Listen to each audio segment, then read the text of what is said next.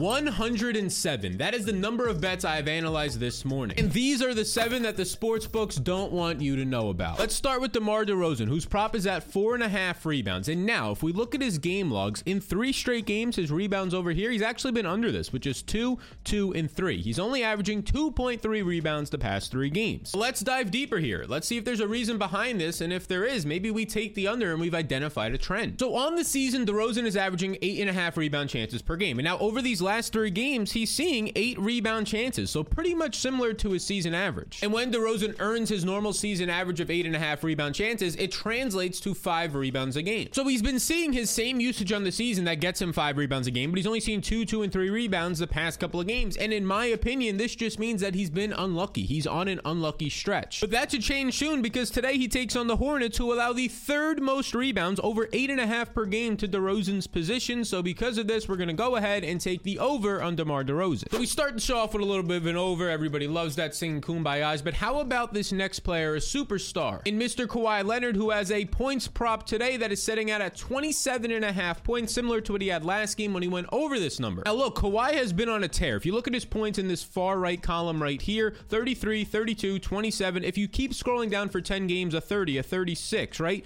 You keep scrolling down, he's been averaging 30 points per game over his last 10 games. And he's shooting over 60% from the field during this time, which is nearly 10% more than his season average of 56%. The dead simple translation to everything I just said is that Kawhi Leonard is hot right now. But it leaves me to ask the question, why is Kawhi Leonard playing so good? Is it just he's getting hot all of a sudden, or can we dive deeper? Well, let's look at his matchups over these last 10 games. Okay, the Bulls have been really solid. You get Atlanta, a bottom 10 defense. The Spurs, who currently have the worst defense in the NBA. The Lakers, a bottom 10 defense.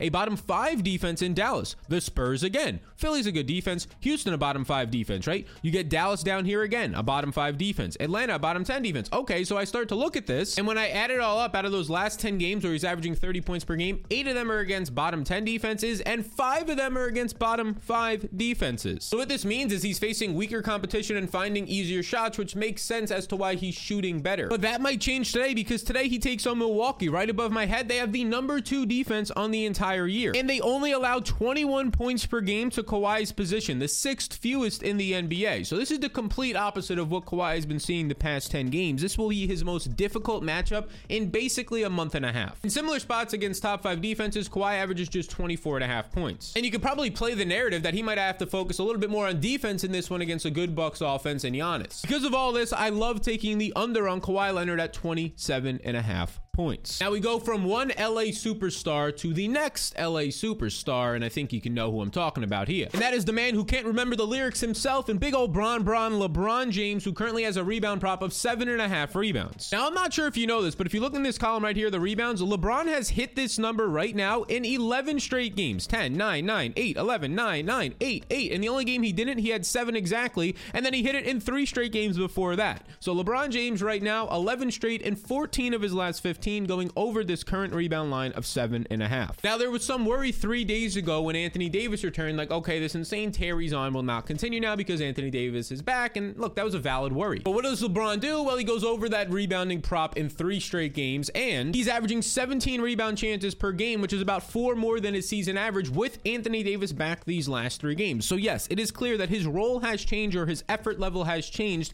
during this time. And oh baby, does it get better, because today he takes on the Pacers, who allow the most rebounds, 9.12 per game, to LeBron's position. It makes it really easy to say, yes, we want LeBron James over 7.5 rebounds. Now, if you actually want to take the 3 bets we've already talked about and 4 more that are to come, you can do so on prizepicks.com with a free bet up to $100. Just check the link in my description and use the code SAL22 to join the countless others who have already gotten this free bet up to $100. And I must let you know that PrizePicks also has a special promo going on right now for the Super Bowl. If Patrick Mahomes throws for 1 passing yard, spoiler alert, he will, you win that bet. So go ahead and take this one as well. If you're not already a member, this alone is reason enough to become one. All right, so now these are some of the sneakier players. Like LeBron James is a big name, but there's a trend there that's happening right now, and there's actually something to it. And I found that for 2 more players who are lesser known, so it's unlikely that this kind of changes anytime soon. And when I say changes, I mean more so the sportsbook changed their line. It starts with Terry Rozier, who right now has a rebounding prop of 3.5 rebounds. And similar to LeBron James, he's on a little bit of a stretch here. If you look right here in his rebound column, he's been over 3.5 4.5 rebounds in these 5 straight games that you're seeing right here. And during this time, the past month, his rebound chances, they're quietly up 11%, which for like a point guard slash shooting guard, it's interesting to see a more than 10% rise in your ability to get more rebounds. It means you're playing closer to the basket. More specifically, he's averaging 8 rebound chances per game over this past month. That's up from 7 rebound chances. And you might be saying, oh, but Sal, it's only 1 more rebound chance per game. That doesn't mean anything. Well, believe it or not, it actually does, especially when his rebounding prop of 3.5 rebounds hasn't changed. So his actual underlying usage has changed. He's seeing 1 more opportunity per game, but the prop hasn't changed, meaning that there's a nice edge here. And now he takes on the Bulls, who we mentioned have a fantastic defense, but to shooting guards, they're allowing 5.9 rebounds per game. That is the 7th most in the NBA, which makes it appealing to go over here and take the over on Terry Rozier 3.5 rebounds. Now, I found a similar situation with this next guard. I looked at his rebounds. He's not a big, flashy superstar name on his team,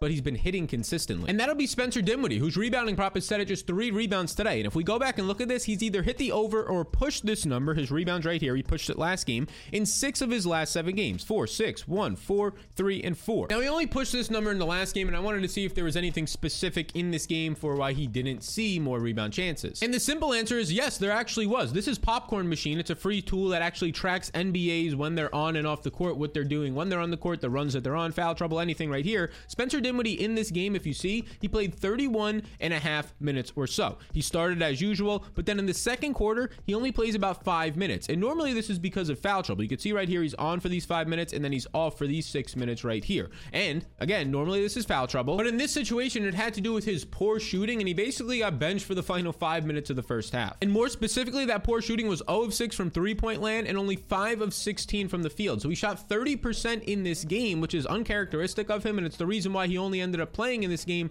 32 minutes instead of his typical run of 36, maybe even 40 minutes in the game. Now, I'll be honest with you, I'm not too concerned about this being a long-term issue, because if you just go back and look at his last 2 games, he's shooting 11 of 23, 10 of 18, over 50% from the field overall in these games. So I'm not expecting him to get benched for 3 or 4 minutes at the end of a run because he's not producing again. So I expect Dinwiddie to see the 7.5 rebound chances he's been getting over the past month, which is elevated usage, and see 4 more rebounds, so take the over here. And then check out Jimmy Butler, who currently has a prop set at 5.5 rebounds right now in the day against the New York Knicks. Now, in his last game, Jimmy goes out there, his rebound column right here, he only sees 1 measly rebound, which is a massive drop off from the 7 and 6 he had in the previous game. So why, Sal, did this happen? Well, if you don't know me, you know that I like to investigate things. So yeah, I'm going to investigate this measly 1 rebound. So we put on our hat right now, our detective cap, and we go and look at the last game. Jimmy Butler in this game actually saw 11 rebound chances, which is more than his season average. On the season, he averages 10 rebound chances, and when he gets those 10 rebound chances, he averages over 6 rebounds per game. So in this one, he actually saw more usage, but only 1 rebound. So what does this mean? It basically means he was unlucky. Now, the matchup can play into that a little bit, but for the most part, if there's 11 opportunities for you to get a rebound, meaning you're within a couple of feet of it, is how they track that, the NBA,